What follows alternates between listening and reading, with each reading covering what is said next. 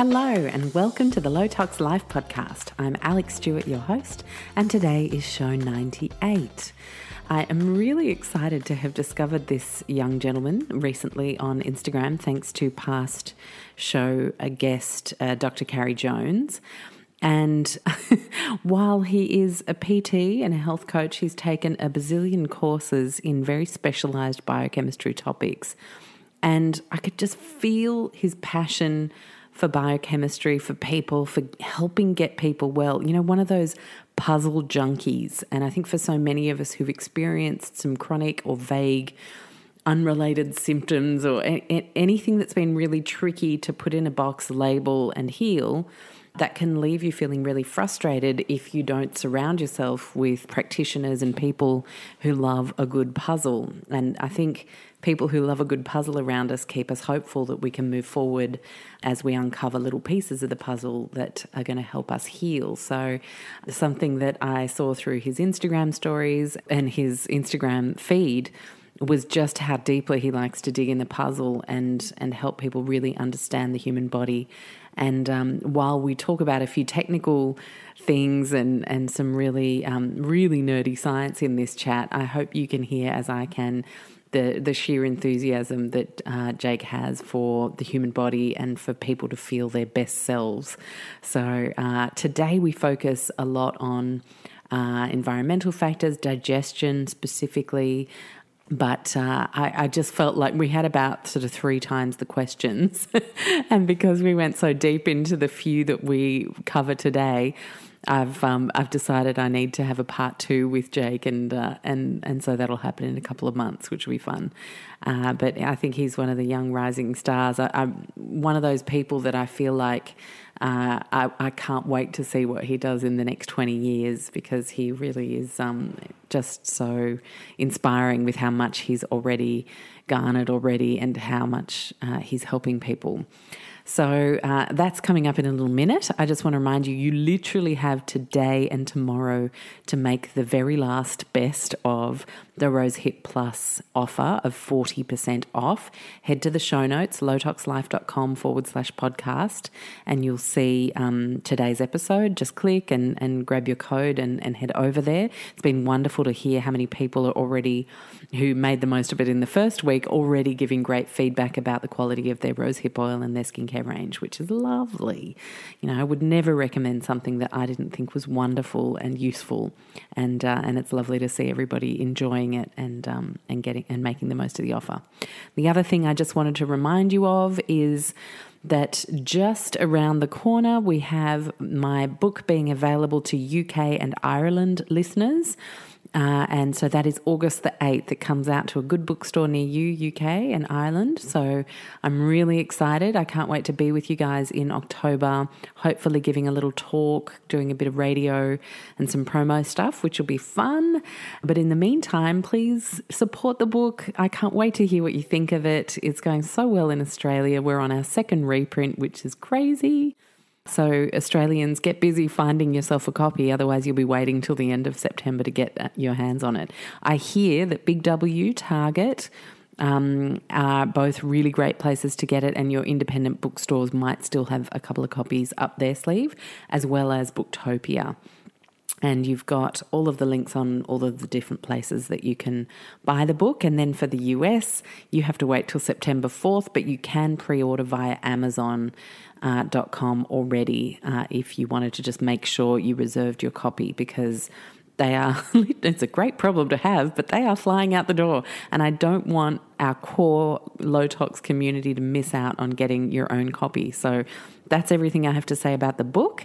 Last thing I wanted to say before we jumped into the chat with Jake was that Inflammation Ninja, our new e-course, $85 lifetime access, and we are planning on adding plenty more to this course by way of interviews over the next couple of months, on top of a huge amount of content that is already in there to help you move forward if you experience chronic inflammation of any kind due to any manner of the causes that it can stem from. And it's available now. I kind of did a little bit of a false launch and then had a bunch of book talks that week and just could not get it finished in the way that I wanted to launch it. And so it is definitely ready for you to jump on in and make the most of now. And let's get a bit of a Facebook community happening around the inflammation topic. As many of you know from listening to shows either 55, 75 or both, that I have experienced and am still recovering from chronic inflammatory response syndrome due to long-term mold exposure. And that's just one of the many reasons people can be living with chronic inflammation. So I'm really, really passionate about this topic. I'm upset that so many of us have to spend so many thousands of dollars on all sorts of crazy tests before we can actually start to move forward and figure out what on earth is going on. And that was really a from heart reason for building this for our community and reaching out and connecting so that we can get some village wisdom happening, so that we can get some incredible doctors to lend their voices to this and help us find the right kind of support faster and save money and save time feeling crappy. No one needs to feel super crappy for super long. And I'm really proud of what we've created. So jump in there, enjoy, and I've got a little 20% off for podcast listeners for this whole week, and you've got your code in the show notes. So lowtoxlife.com/podcast to get to today's show notes. For anyone who wants to make the most of Inflammation Ninja in its first week of launch, head over there and you'll be able to grab that code and get 20% off. So it makes it, I think it's like $69 or something if it's 20% off, which is crazy. Once you get in there, you'll see how much there is. It's wonderful. Really, really excited to start to get some feedback from you guys.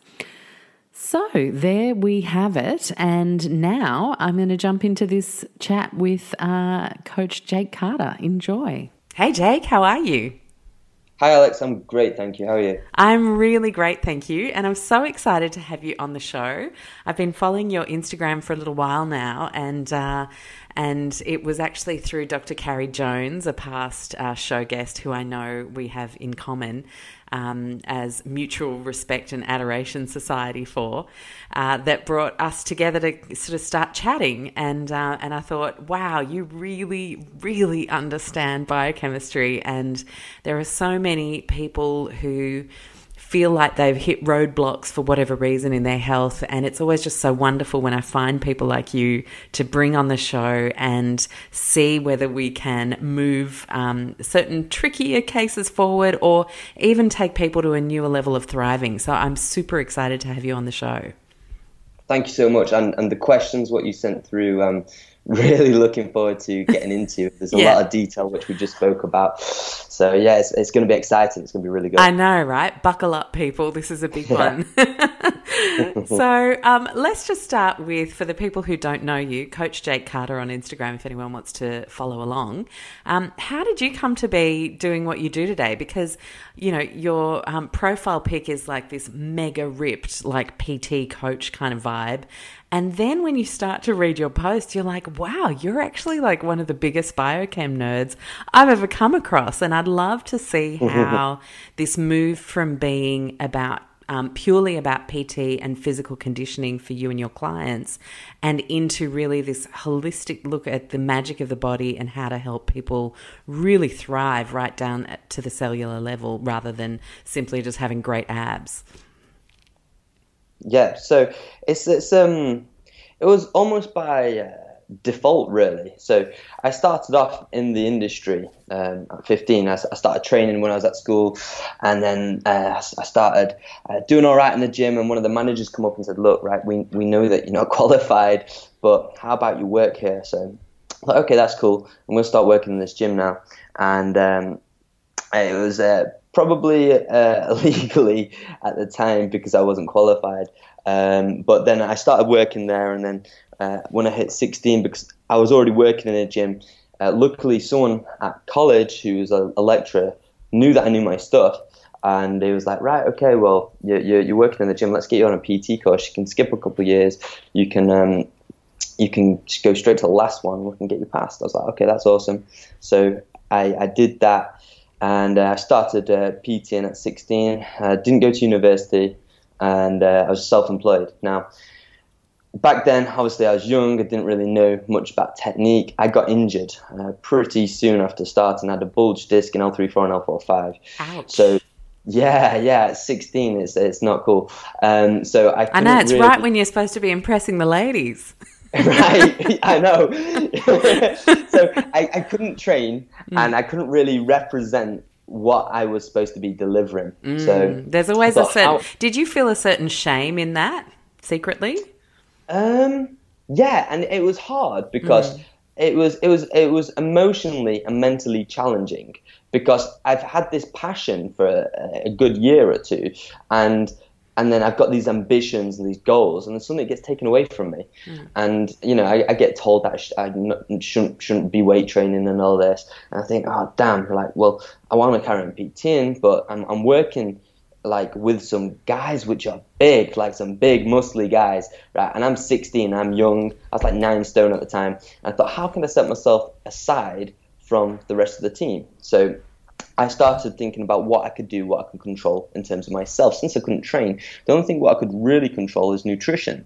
So I started to experiment with different diets, intermittent fasting, paleo, keto, trialing them all out, research and reading, and it really led into becoming my new passion, which was previously training.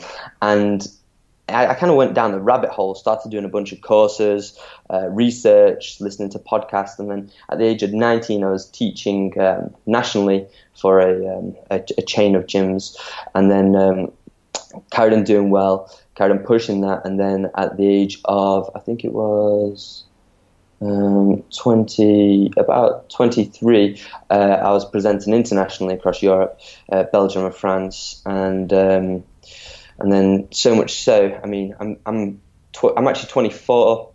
The now. ripe old age of 24. Yeah. But now it's come to I literally stopped PTing 1-to-1 the past 8 months, and I solely focus now on online mentorships, online coaching, but more so my seminars, which I've just really recently released the module 1 of gut health for the functional nutrition, which I've just been arranging this morning for Hong Kong, Dubai, and I've done London, and we've got Belgium. So, it's going great. It's going awesome. But it all really stemmed from being injured and learning about what I could do to remediate that, what I could do to control myself. And fortunately, from misfortune, I think it's Napoleon Hill which says misfortune often comes misguided as opportunity often comes misguided as misfortune. That's it. Absolutely. I mean, how many times have you heard a mate get made redundant at work or whatever, and it ends up being the best thing that ever happened to them? Or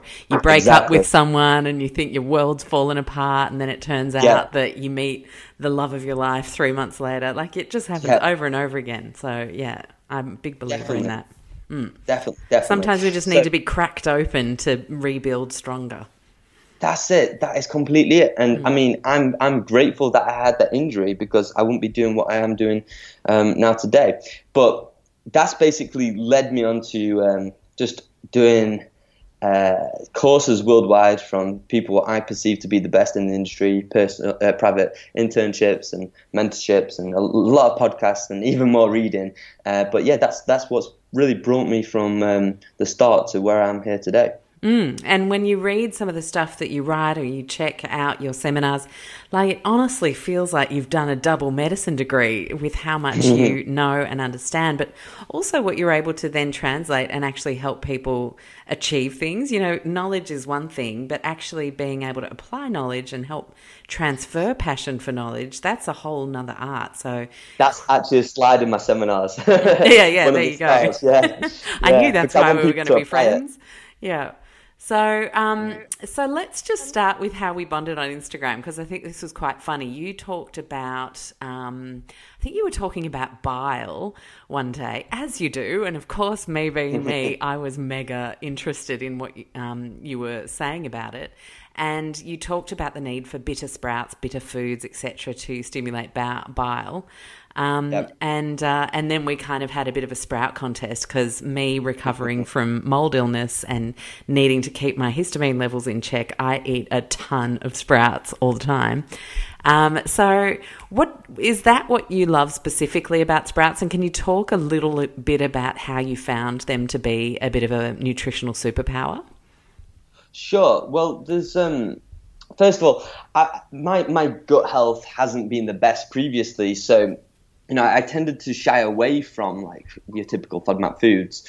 Obviously, full exclusion of these will lead to extinction of Bifidobacterium, which is a species what we actually really require. It helps us with our body composition. It also helps us produce GABA, which is the neurotransmitter responsible for relaxation and sleep.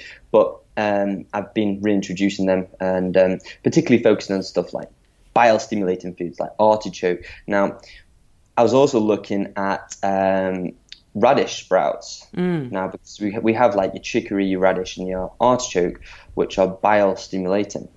And the great, first of all, bile is heavily underrated. People largely associate it for the digestion and assimilation of fats, but it doesn't just stop there. We look at it, we need it for the assimilation of A, D, E, K. And then if we look at, vitamin A and vitamin D, we need that for the integrity of our intestines. And then we could break it down even further. Okay, we look at how do we make our androgens? Well, we make our androgens from cholesterol. Where do we get cholesterol? We get it from fat. So if we have a poor ability to assimilate fat, then we can hypothesize, have a decreased ability to produce our cholesterol and then pregnenolone and therefore our androgens, so our testosterone.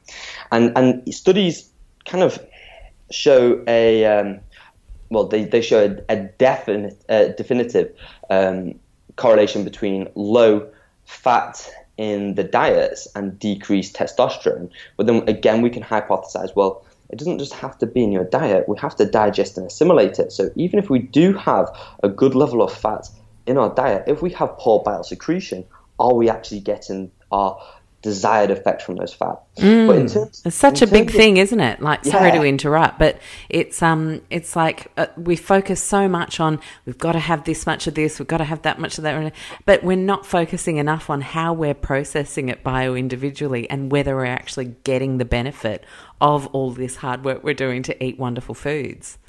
Exactly, yeah. It's not what we eat, but it's what we digest, assimilate, absorb, partition, metabolize, and excrete. And also what we ate. So, it's a lot more than just what we put in on our plate and in our mouths.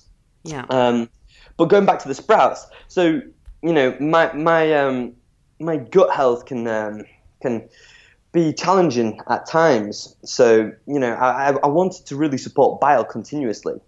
And, if we look at the typical, artichoke, well, it's a prebiotic vegetable and it's in the FODMAPs, but it's fantastic for bile. So I started looking around, what else can I include? And then radish was there, and then I found radish sprouts, and then I started also looking at other types of sprouts. So I particularly use radish sprouts to stimulate my bile, and you can actually place them under your tongue. For about 10 seconds before consuming it. That can further help with the bile secretions. And Is that because we're setting off an enzymatic chain reaction there, or? I believe it's associated with the vagus nerve. But, gotcha. Yeah. But then, that's just one, kind of specific food in the sprout family. We also have broccoli sprouts, which are ridiculously high in sulforaphane. So I'm just going to nerd out a second. We have cruciferous vegetables, which have glucoraphanin, and they also have an enzyme, myrosinase. Now, when we cook foods, it destroys enzymes. So when we cook our cruciferous vegetables, we destroy the enzyme, myrosinase, but the glucoraphanin is still intact. Now, when we have raw cruciferous vegetables, again, we have to be considerate of any potential issues if someone had any thyroid disorder. But when we have them raw, we allow the myrosinase, which is still intact, to react with the glucoraphanin to produce sulforaphane. So the thing is with broccoli sprouts, it's raw. So we're getting that reaction when we consume it. And there's tremendously more levels of sulforaphane than we would naturally get in broccoli. Now, on the flip side, what we could actually do is we can get our cruciferous vegetables and we could just chop them up and leave them for 40 minutes to allow that enzymatic reaction for myrosinase and glucoraphanin to produce sulforaphane. So sulforaphane is this amazing Oh, so this is nutrient. why we can chop garlic and leave it for a bit and then cook it and then it's okay. Is that right? Yes, Yes. so the Gotcha. garlic allows the mix from I think it's alanine to allicin. I can't remember the specific pronunciation of those words, but it's something similar to that. But this is similar. It just allows for the enzymatic reactions, and with sulforaphane, it is an incredible inducer of phase 2 in our detoxification system. So we if we just look at phase 1 and phase 2, we want to balance these out. Now, if we have, let's use the analogy of we're trying to tidy up, okay? And we have people ripping off the wallpaper inside of the room, because you're redecorating. But we have too many people ripping off the wallpaper and not enough people trying to get the wallpaper off the floor and all this rubbish out of the room, okay? And that's usually the case. Our phase 1 is too fast, and we're stripping these toxins and making them more bioavailable in our body. But our phase 2 is usually too slow. So therefore we can suffer from this increased toxic load. But what we actually want to do is slow down the rate of phase 1 and speed up phase 2 so we have better management of the whole system. Now, that's what sulforaphane does. It helps balance out phase 1, phase 2. It's also really good for managing inflammation within our brain, neuroprotection. It can also help with stimulation of BDNF, brain-derived neurotropic factor, so again, the health of our brain. And it's really good for estrogen management too. Now, in terms of sulforaphane, if we don't have the time, or if we haven't actually cut up our vegetables and left it. Yeah, I was just thinking that through. I'm thinking, okay, everybody, we're just going to have dinner a bit late tonight because I'm just going to cut this broccoli and let it sit there. I'm sure all the kids would be thrilled. So it's not a practical thing, is it? So, but what we could actually do is put some mustard seed powder onto the vegetable. And this is why Indian cooking, Ayurvedic approach, is so powerful with all of these wonderful spices, right? That's it. And also, in terms of the spices, that's because of in history, the means of preserving food was not that good. So therefore, using more spices acted more to regulate the parasites and the bacteria. Very cool. I did not know that about the history of spices. That's super cool. Okay, cool. So do you have anything more to tell me about sprouts, or can I jump into something else? I just quickly add, there's also fenugreek sprouts, which are quite good, and they'll be great for modulating beta-glucuronidase expression, which is an enzyme which can, in short, basically prevent you from eliminating your estrogen as effectively. It's used in other functions like the it's essential for breaking down some carbohydrate structures. It's also essential for the absorption of lignans such as flax, flavonoids, and also the DGL bond of the specific type of licorice, which can aid in reducing mucosal inflammation within our gut. So we do need beta-glucuronidase. However, it can become quite dominant. So therefore, fenugreek sprouts, if someone does have symptoms of IBS and a high estrogen profile, will probably be good for them. Oh, wow, fab. And, this is something I'm working on at the moment because I'm big on reducing my plastic packaging, and sprouts always comes in plastic packaging, whether it's a punnet, whether it's a little Ziploc bag. And so we're actually working on building a pallet garden to grow our sprouts and to rotate them through. Nice. And there's so much great information. So I'll actually include that in the show notes. And you can follow my adventures when I get going with it in a couple of weeks when I'm back from a bit of book tour traveling. But I'm really pumped to do it. And the sky's the limit on all these different little sprouts and the magic they hold. So yeah, I'm really excited. Now, Jake, I want to talk about some of the hidden impacts of the modern day lifestyle on health. And I know you have so much to say here. I have so much to say here. So let's just jump in. What should we start with? Probably, I'd say non-native electromagnetic frequencies would be a great one to start with, because we're consistently exposed to this, but yet there is a lack of education and awareness to the detrimental effects. So this one would be a good place to start. Yeah, cool. And when you say non-native, that means you're talking about man-built stuff that we surround ourselves with. That's it, yeah. So basically, we have our phones, we have our laptops, we even have our Wi-Fi, and this emits a certain frequency which can cause a lot of issues within the body. Yeah. So, I mean, studies have shown that in mice, the non-native electromagnetic frequencies have led to birth abnormalities and also miscarriages. And again, in mice, it's also been shown to decrease testosterone without any change to luteinizing hormone, which was the kind of initial trigger for the production of testosterone. It's also been shown to induce a leaky blood-brain barrier, and also increase the utilization of glucose in the brain, which is associated to cancer. So, it has this impact across the whole spectrum. And even in rabbits, it increased heart arrhythmia and increased blood pressure when they're exposed to 2.4 gigahertz of Wi-Fi. So we're continuously exposed to these frequencies. We don't switch our Wi-Fi off before going to bed. We charge our phones next to our head at nighttime. We have our phones in our pockets all day, every day. We now have cars with Bluetooth in. We have people which live in high-rise buildings if they live in a city. Well, you're just exposed to all the different Wi-Fis and phones and frequencies from not just yourself, but upstairs, downstairs, and your neighbors. But that's accompanied with a lack of grounding what that individual will have because they're so far away from the Earth's biomagnetic pull.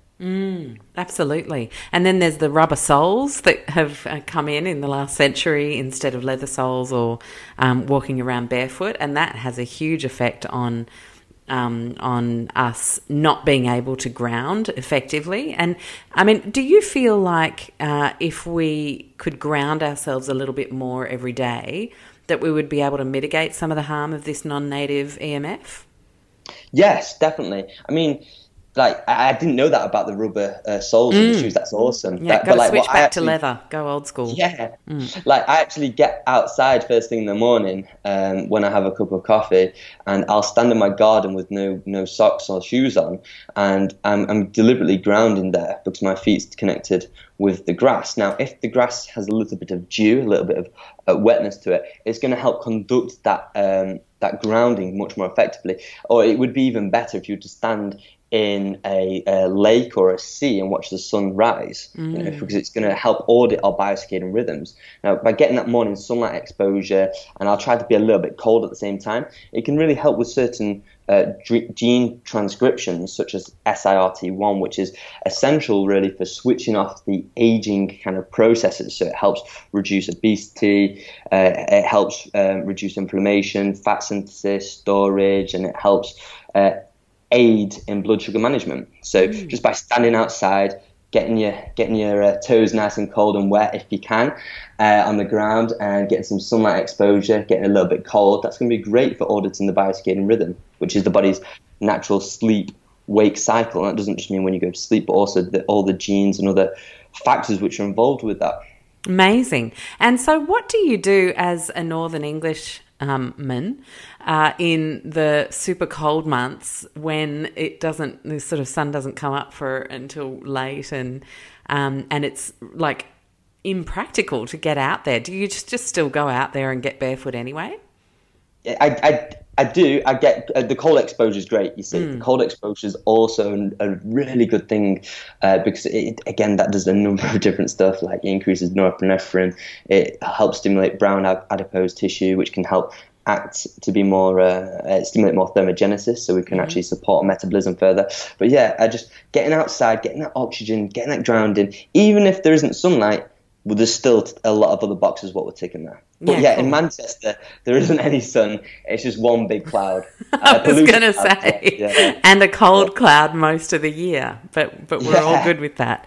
Cool. Okay. So EMFs, and I love that you mentioned those simple things like, I'll state the opposite, which is turning off your modem when you do go to bed, charging your phone in the kitchen rather than by your head in the bedroom, and putting your phone on airplane mode if it comes with you into the bedroom.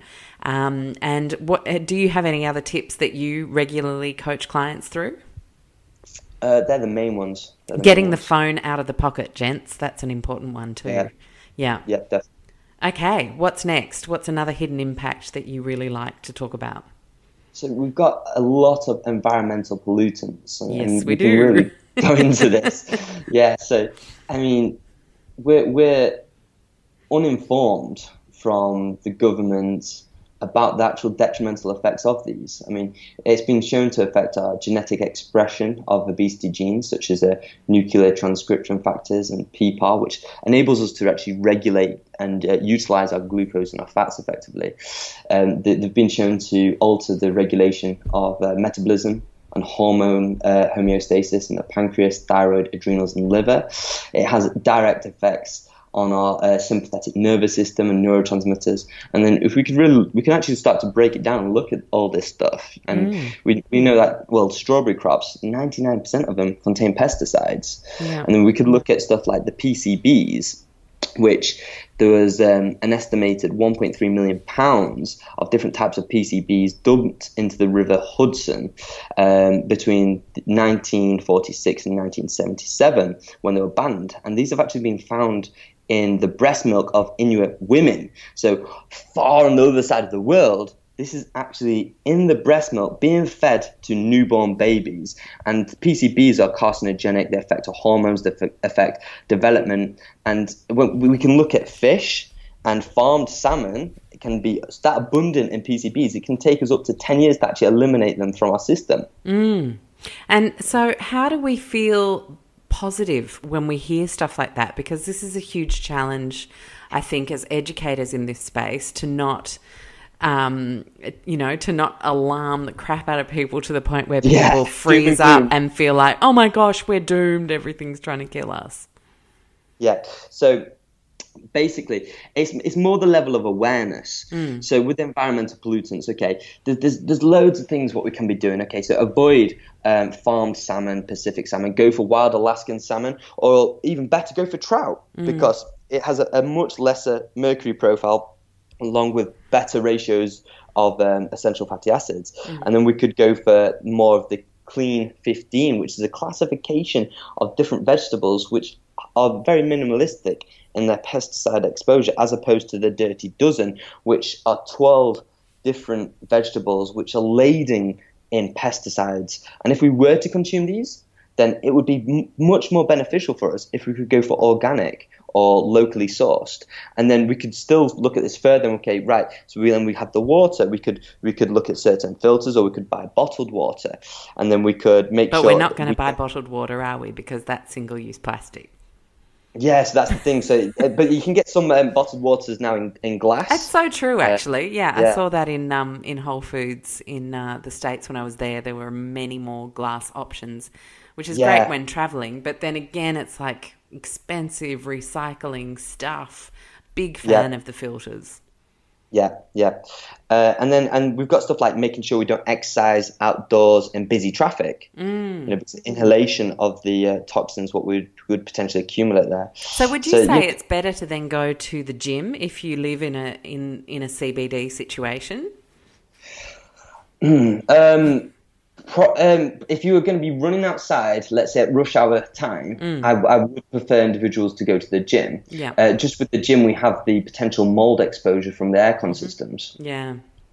Of the humidity and the mold formation. But I personally think that would be much better than running outside on a busy road. Yeah, gotcha. Cool.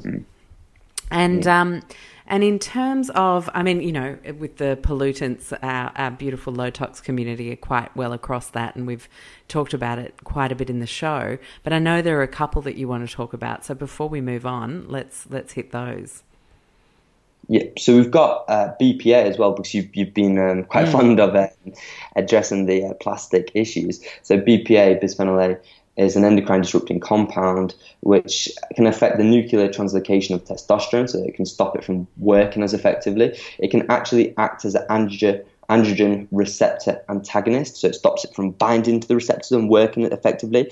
And it's also been shown to enhance estrogen alpha receptors with the nuclear formation up to 100-fold higher than usual. Wow. So it can stop the testosterone from being as functional or receptored, and it can dramatically increase the expressions and activity of our estrogen, that accompanied with being heavily carcinogenic and related to breast cancer. So, we have one side we have the cancerous issues and the issues with the estrogen, but then we also have the issues on body composition and performance too. So again, so it's not all doom and gloom. What can we do? We do have glass lunch boxes. If you don't have a glass lunchbox, please let your food cool down before you put it into a plastic one. We also have avoiding drinking from plastic bottles. Even if it's BPA free, there's still other compounds which could be residing in there, like BPS and other carcinogens. Absolutely, and they're starting to come out as being just as harmful, if not worse. Exactly.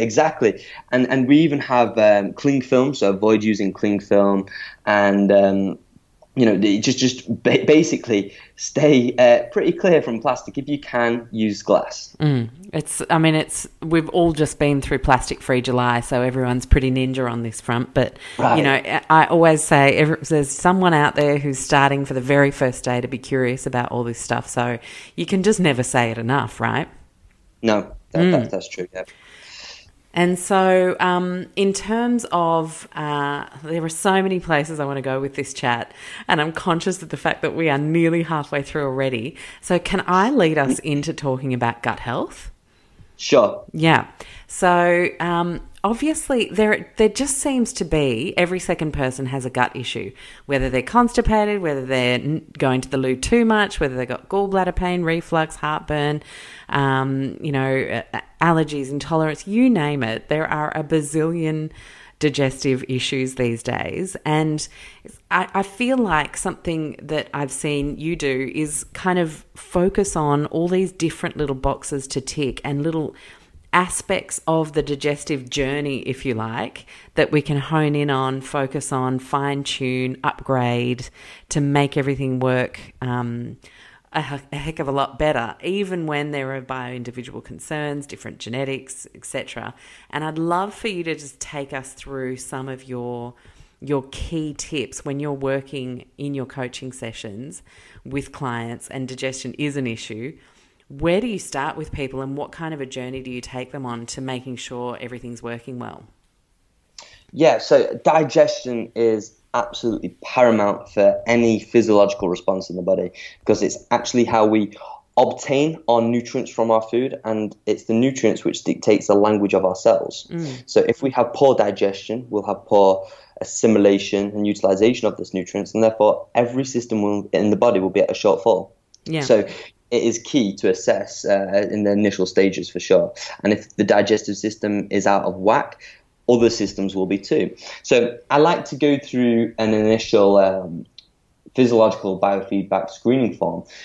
It's a lot of subjective questions. However, it's first of all, it's easy to use, it's non-invasive, and it's free. So therefore, it's not going to cost the individual a lot of money as opposed to if they were going to do a GI map or a CSAPX2, which are certain stool tests. So from this, it's going to help us give direction.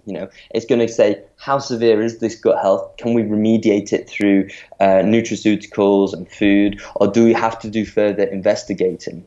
Now, there's a lot of certain questions which can correlate to either dysbiosis or issues with the microbiome, small intestines, hypoacidity, hyperacidity, low bile secretion, issues with the colon.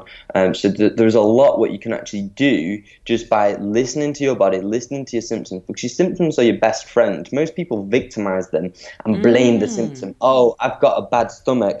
Well, that's your body's way of communicating to you to say, look, something's not quite right inside your digestive system. I'm trying to give you out some red flags so you can remediate it before it manifests as a disease or a dysfunction or gets worse. So they really are your best friends, and we just need to listen to them and work with them.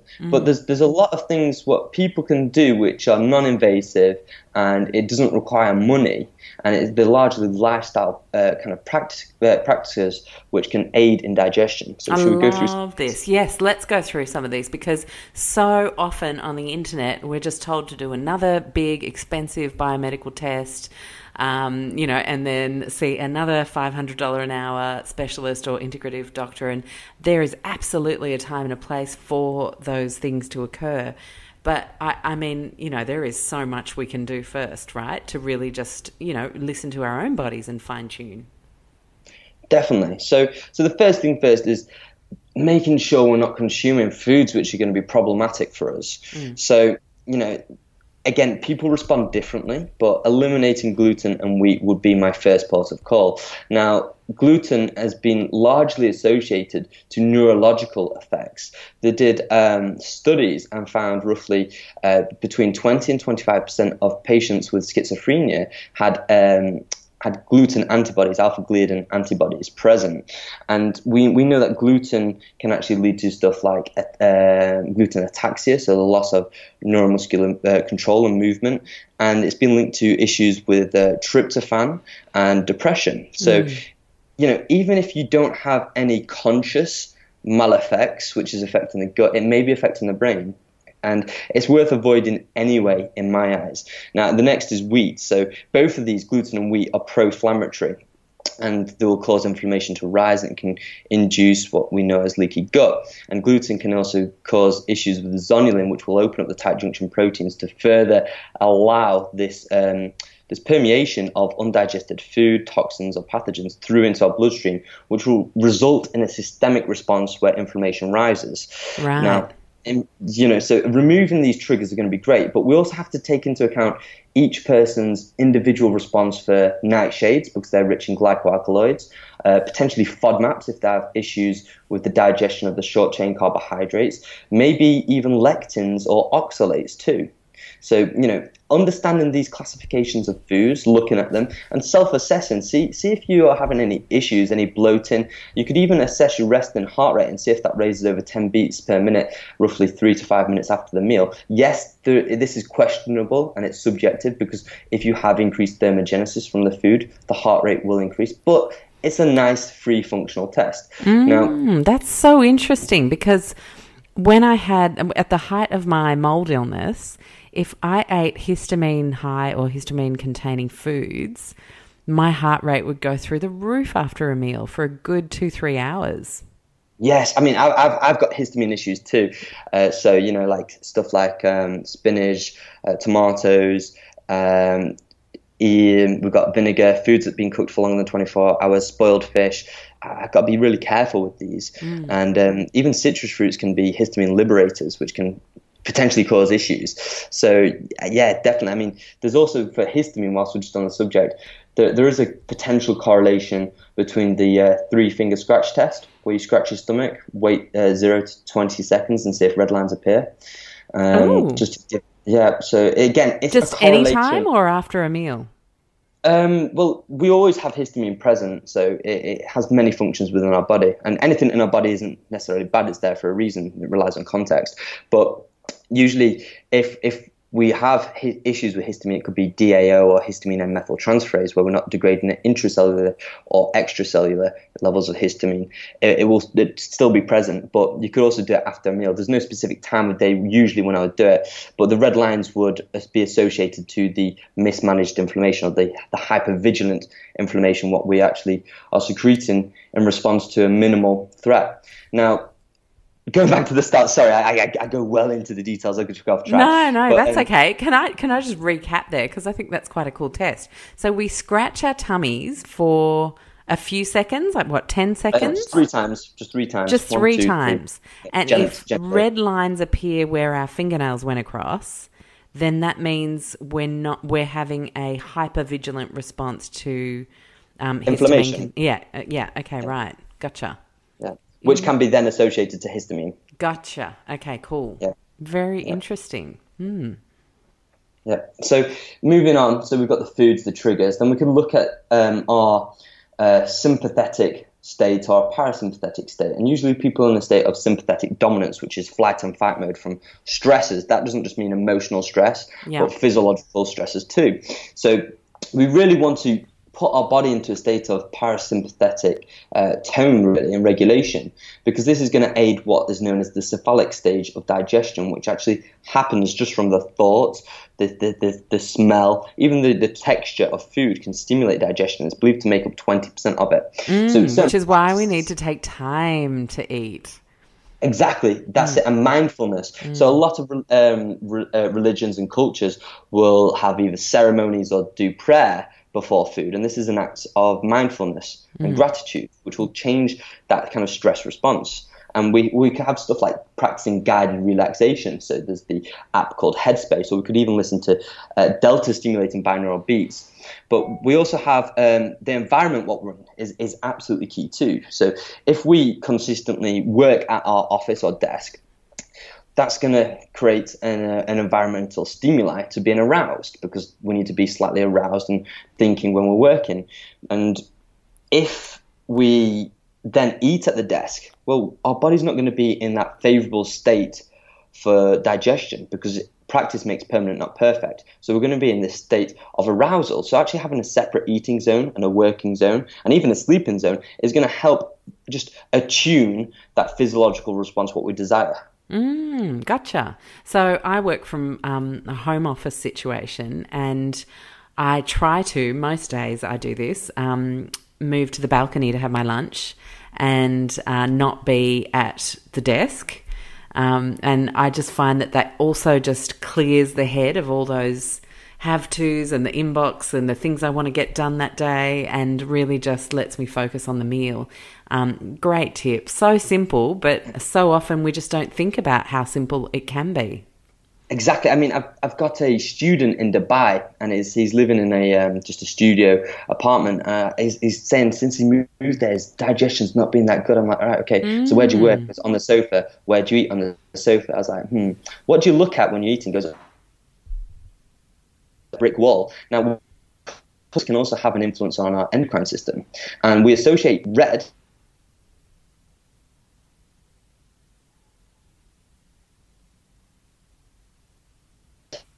and blue's going to be more calming. He's getting that oxygen there too, and his digestion improved just from doing what you did there. So going onto the balcony and eating in a different area. Wow, amazing. And can you just repeat what you said about red? Because you just cut out on the call, and I'm like, no, I want to know what we associate red with. So we associate it with warning. So we see a red light, we stop. We see a warning sign, it's red. Yeah. So when we see this colour, it stimulates that kind of warning response, which can increase our stress response. So which means we're not digesting well. Exactly, because we're going to be in a state of flight and fight rather than rest and digest. Amazing. So we need to surround ourselves with blue. Yeah. To eat. I love it. Another practice is diaphragmatic breathing.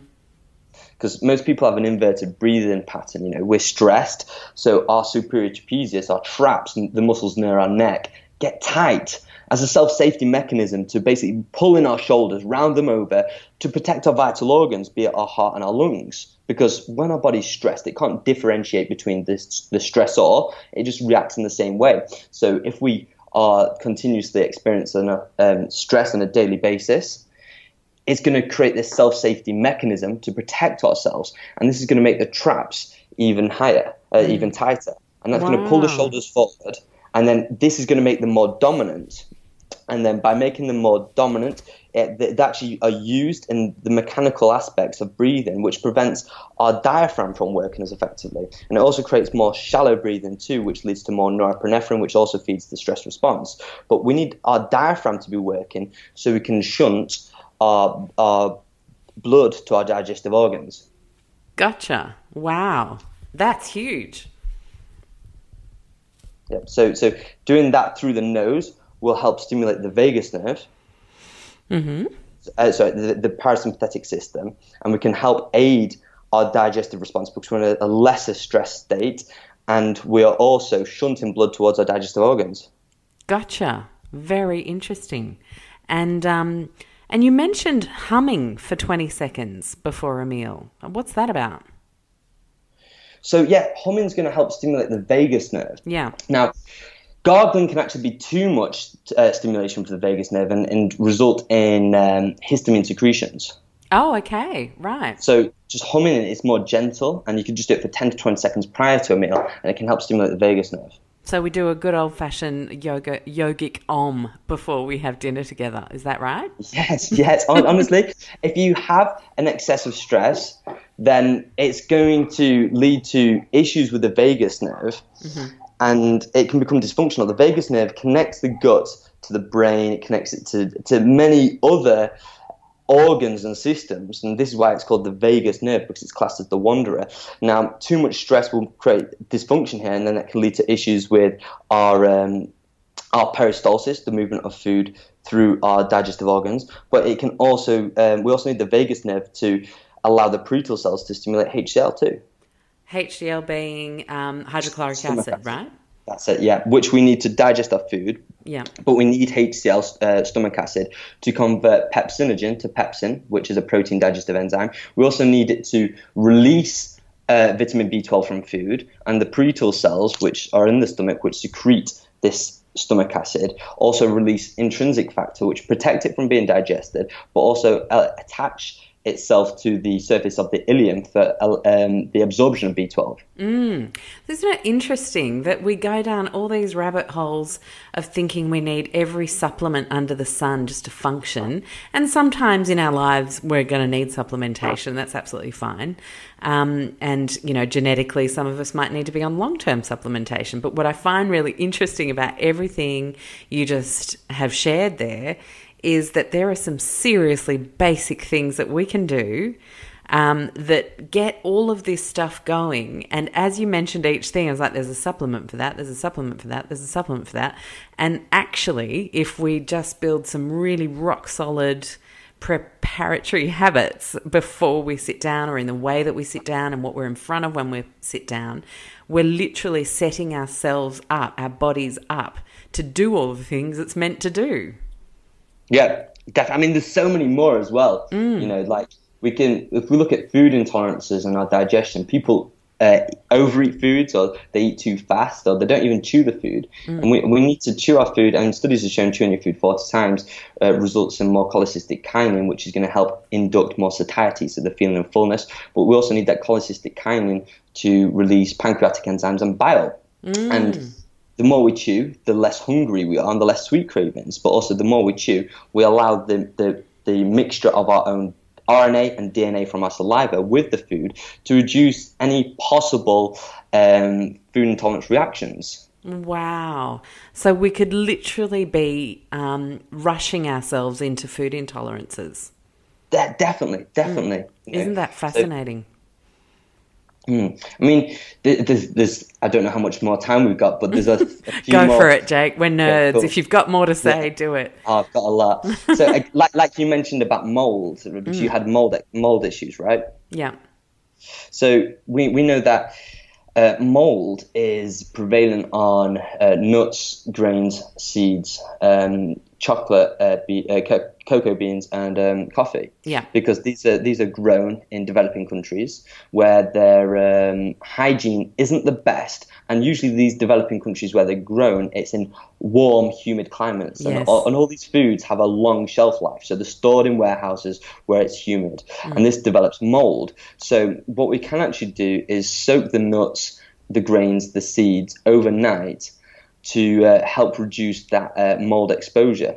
And then mold isn't just from the food what we eat, but it's also in our atmosphere. So we can make sure we don't have mold in the house, making sure it's ventilated. We could even look at having dehumidifying plants such as a Boston fern, or even better, a spider plant in the house or the office, because this can help reduce the humidity in the atmosphere. And spider plants have also been shown to reduce formaldehyde too. Wow, isn't that amazing?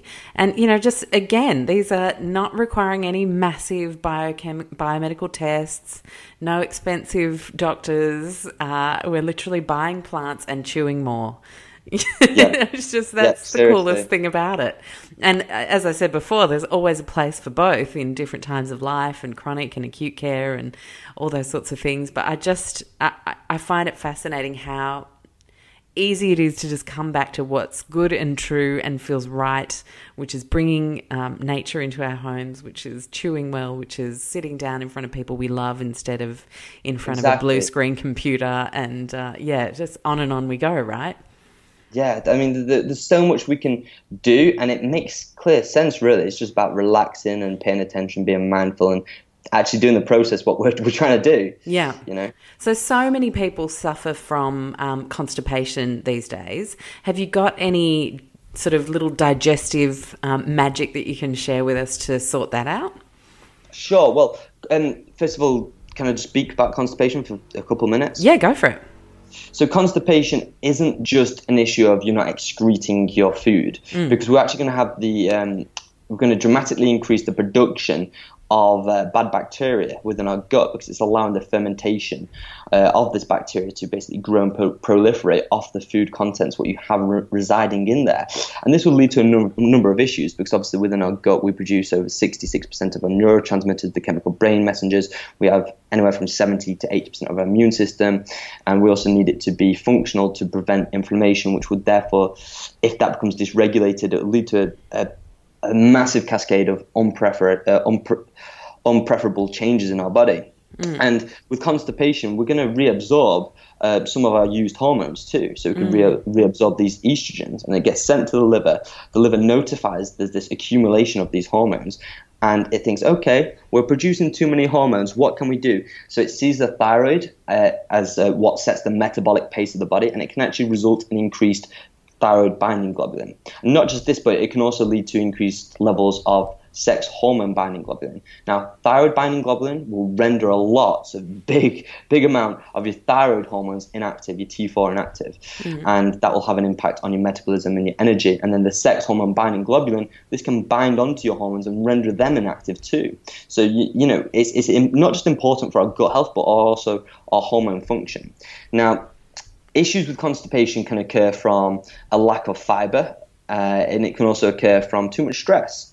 So some good things what you can do here are stimulating the vagus nerve, because that's going to help regulate peristalsis. So we have the humming.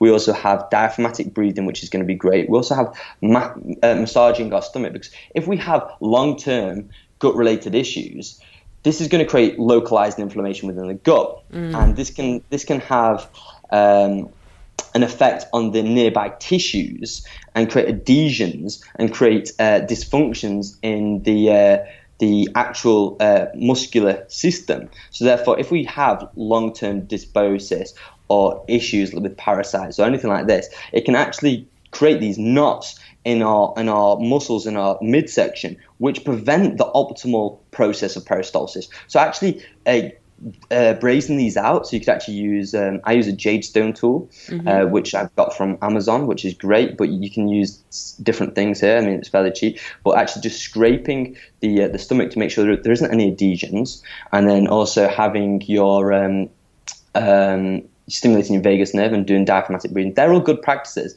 Now, some people say this works, some people say it doesn't, but magnesium citrate has been shown in some cases to support digestion and act as a laxative. So this would also be something to possibly include. But I think the key thing is to make sure the individual isn't overly stressed. Right. Okay. Wow. Okay, cool. And so then in terms of like long term, is it really just about coming back to those habits that we've talked about already to, I guess, mitigate constipation, prevent it? Like, you know, I'm just conscious that people might be listening and then thinking, yeah, that's not going to work for me, or I've tried that before. Like, I just feel like it's such a complex problem. Have we covered everything that you've got on it? No, I mean, like, we've got fermented foods, which are going to be key. So we want to make sure we have a good level of bacteria, beneficial bacteria, inside our digestive system. So eating kimchi, kefir, sauerkraut, kombucha, this is going to be great to allow better diversity and density of the microbiome, which will also assist with this too. Yeah, great. And so in terms of our gut health, the other thing that I wanted to talk about here, well, not gut health, but more digestive overall, was the fact that a lot of people feel like, you know, in the age where everyone sort of, it seems like so many people are being told that we have to hit the ketogenesis, go high fat, very low carb, etc., especially if you want to lose weight, especially if you want a clear brain. And look, I think there's a place for that, and it seems to really work in certain cases, in cases of brain cancer and people with epilepsy. I know we talked about that in our pre-chat. But, it feels like the gallbladder is often not set up for success when it comes to high fat, and that some people just don't seem to thrive too well on high fat diets. And is that because there's something wrong that we need to fine tune before we go there? Or is it just as simple as this bio-individual argument that certain different diets are going to work for certain different people? That's it. Everyone is completely individual. So if we take myself as a case study, TCM, I've got adhesions across my meridian line, so on my subscap and in my knee. And then when I did blood work originally, before any intervention, my bilirubin was twice that of the higher limit. And bilirubin, for the people who don't know what that is? That's the breakdown of hemoglobin, which we need bile to bind onto and eliminate out the body. Gotcha. Yep. And on my subjective screening form, I scored ridiculously high, which correlates to issues with bile. And also my genes have the gene APOE4, which stops me from actually utilizing saturated fats that well. So, it goes across the board in ancient medicine, on blood work and DNA and on subjective data that I'm not that good with fats. So I actually respond better to a lower fat diet. And if I was to have fats, I'd have more medium chain triglycerides, which are an easier form to digest. Yeah. Now, in terms of gut health, we know that sometimes a high-fat diet can allow the translocation of lipopolysaccharides through the gut wall. And lipopolysaccharides are basically the exo kind of shell of bacteria, and it is the most inflammatory thing known to man. So if we did have a lot of die-off from addressing any microbial issues, we're going to produce thousands up to millions of lipopolysaccharides per cell death. And if we were doing a keto diet or a high-fat diet, when we were addressing a lot of bad bacteria, we could potentially allow this permeation of these lipopolysaccharides through the gut wall and into the bloodstream, which create a lot of issues. But that being said, on the other end of the spectrum, going low-carb will basically cut off their food supply and prevent them from proliferating and growing as strongly. So, it's absolutely based on the individual. So we could even look at, like you said, epilepsy. People do better with ketogenic diets. Whereas if someone is under a high load of stress, got depression or a reverse cortisol curve, or has issues sleeping at night, they'll actually be better with carbohydrates at night because the increased production of serotonin whilst with the suppression of cortisol. And so how do people, because this is a huge one for things, and I still remember when I launched our Real Food Rockstars course back in 2015, and everyone arrived and they were like, okay, so when are we going to get the meal plan that tells us exactly what to eat? And I was like, sorry guys, the bad news is we are actually just going to learn about whole foods, where they come from, how to shop, how to get motivated in the kitchen, how to reconnect with what foods suit your body and what foods don't. And then you actually have to figure out what to eat yourself.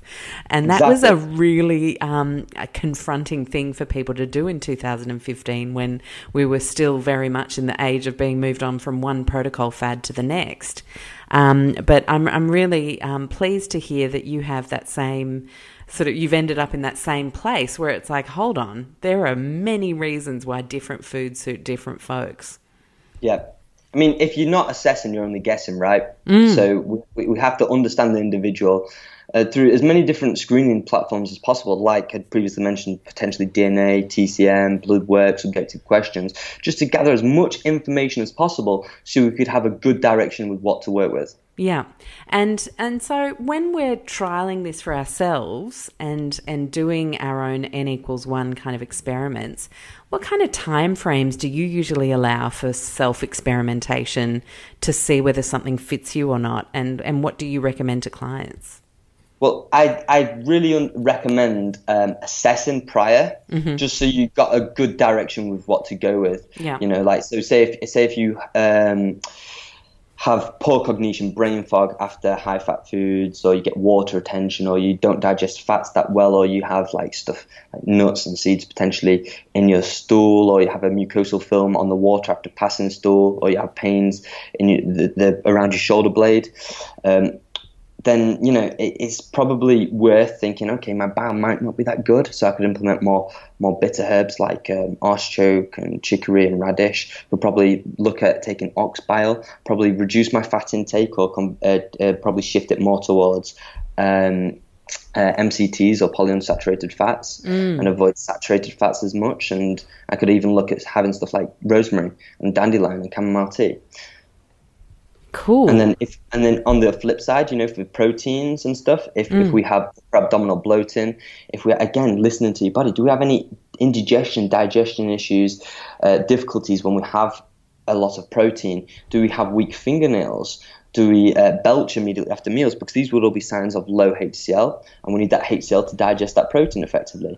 And then lastly, for the carbohydrates, if we suffer from reactive hypoglycemia, so we feel tired after carbs, or if we have a lot of truncal obesity, or if we need sweet foods after meals, then these are all signs that we probably aren't really using those sugars, that glucose from those carbs as effectively. So in that case, probably improving our insulin function and reception is going to be great. And how would you recommend, what are a couple of tips you have around improving our insulin? Sure. So reducing the volume of carbs is good. Spacing out is going to be great. As much exercise as possible can stimulate GLUT4 receptors, which can help pull the glucose into the muscle cells. And also using stuff like cinnamon, which can help activate the GLUT4. It's rich in chromium as well, which is going to aid in glucose disposal. And also using fenugreek, because that can actually inhibit sucrase and amylase, which will slow down the digestion of carbs. Oh, and there we are with our fenugreek sprouts again. Yeah, there you go. And it can also aid with the secretion of insulin from the beta cells in the pancreas. So cool. Jake, I feel like we could talk for another 3 hours. So can I bring you back for a part 2? Would that be okay? Definitely, I'd love to. Awesome. So I'm going to finish up with a question for you then, based on some of the lifestyle factors we talked about, and obviously digestion and all these different areas of digestion that need our attention to work well as that bio-individual need for different foods for different people. If you had to send people off with just 3 things that they could do after today's chat to move forward in these areas and in their health, what would you pick as the biggest impacts? I'd say valuing and prioritizing sleep is going to be key. The next, I'd say eat a variety of plants and polyphenols. Yep. And the last one is to be happy. To be happy. Tell me how you arrived at that one personally. Okay, so if you're a product of your environment, and you're the average of the 5 people you spend your most time with. So, depending on what you have around you, what your environment is, it could be either positively or negatively affecting you. And we need to assess our environment, make sure it's nurturing to our goals, our health, our individual life, and making sure we're doing something each day which we actually enjoy, a hobby, and spending time with loved ones, because this will decrease the stress. This can increase, and once we decrease stress, we have more control over every system within our body, and especially digestion.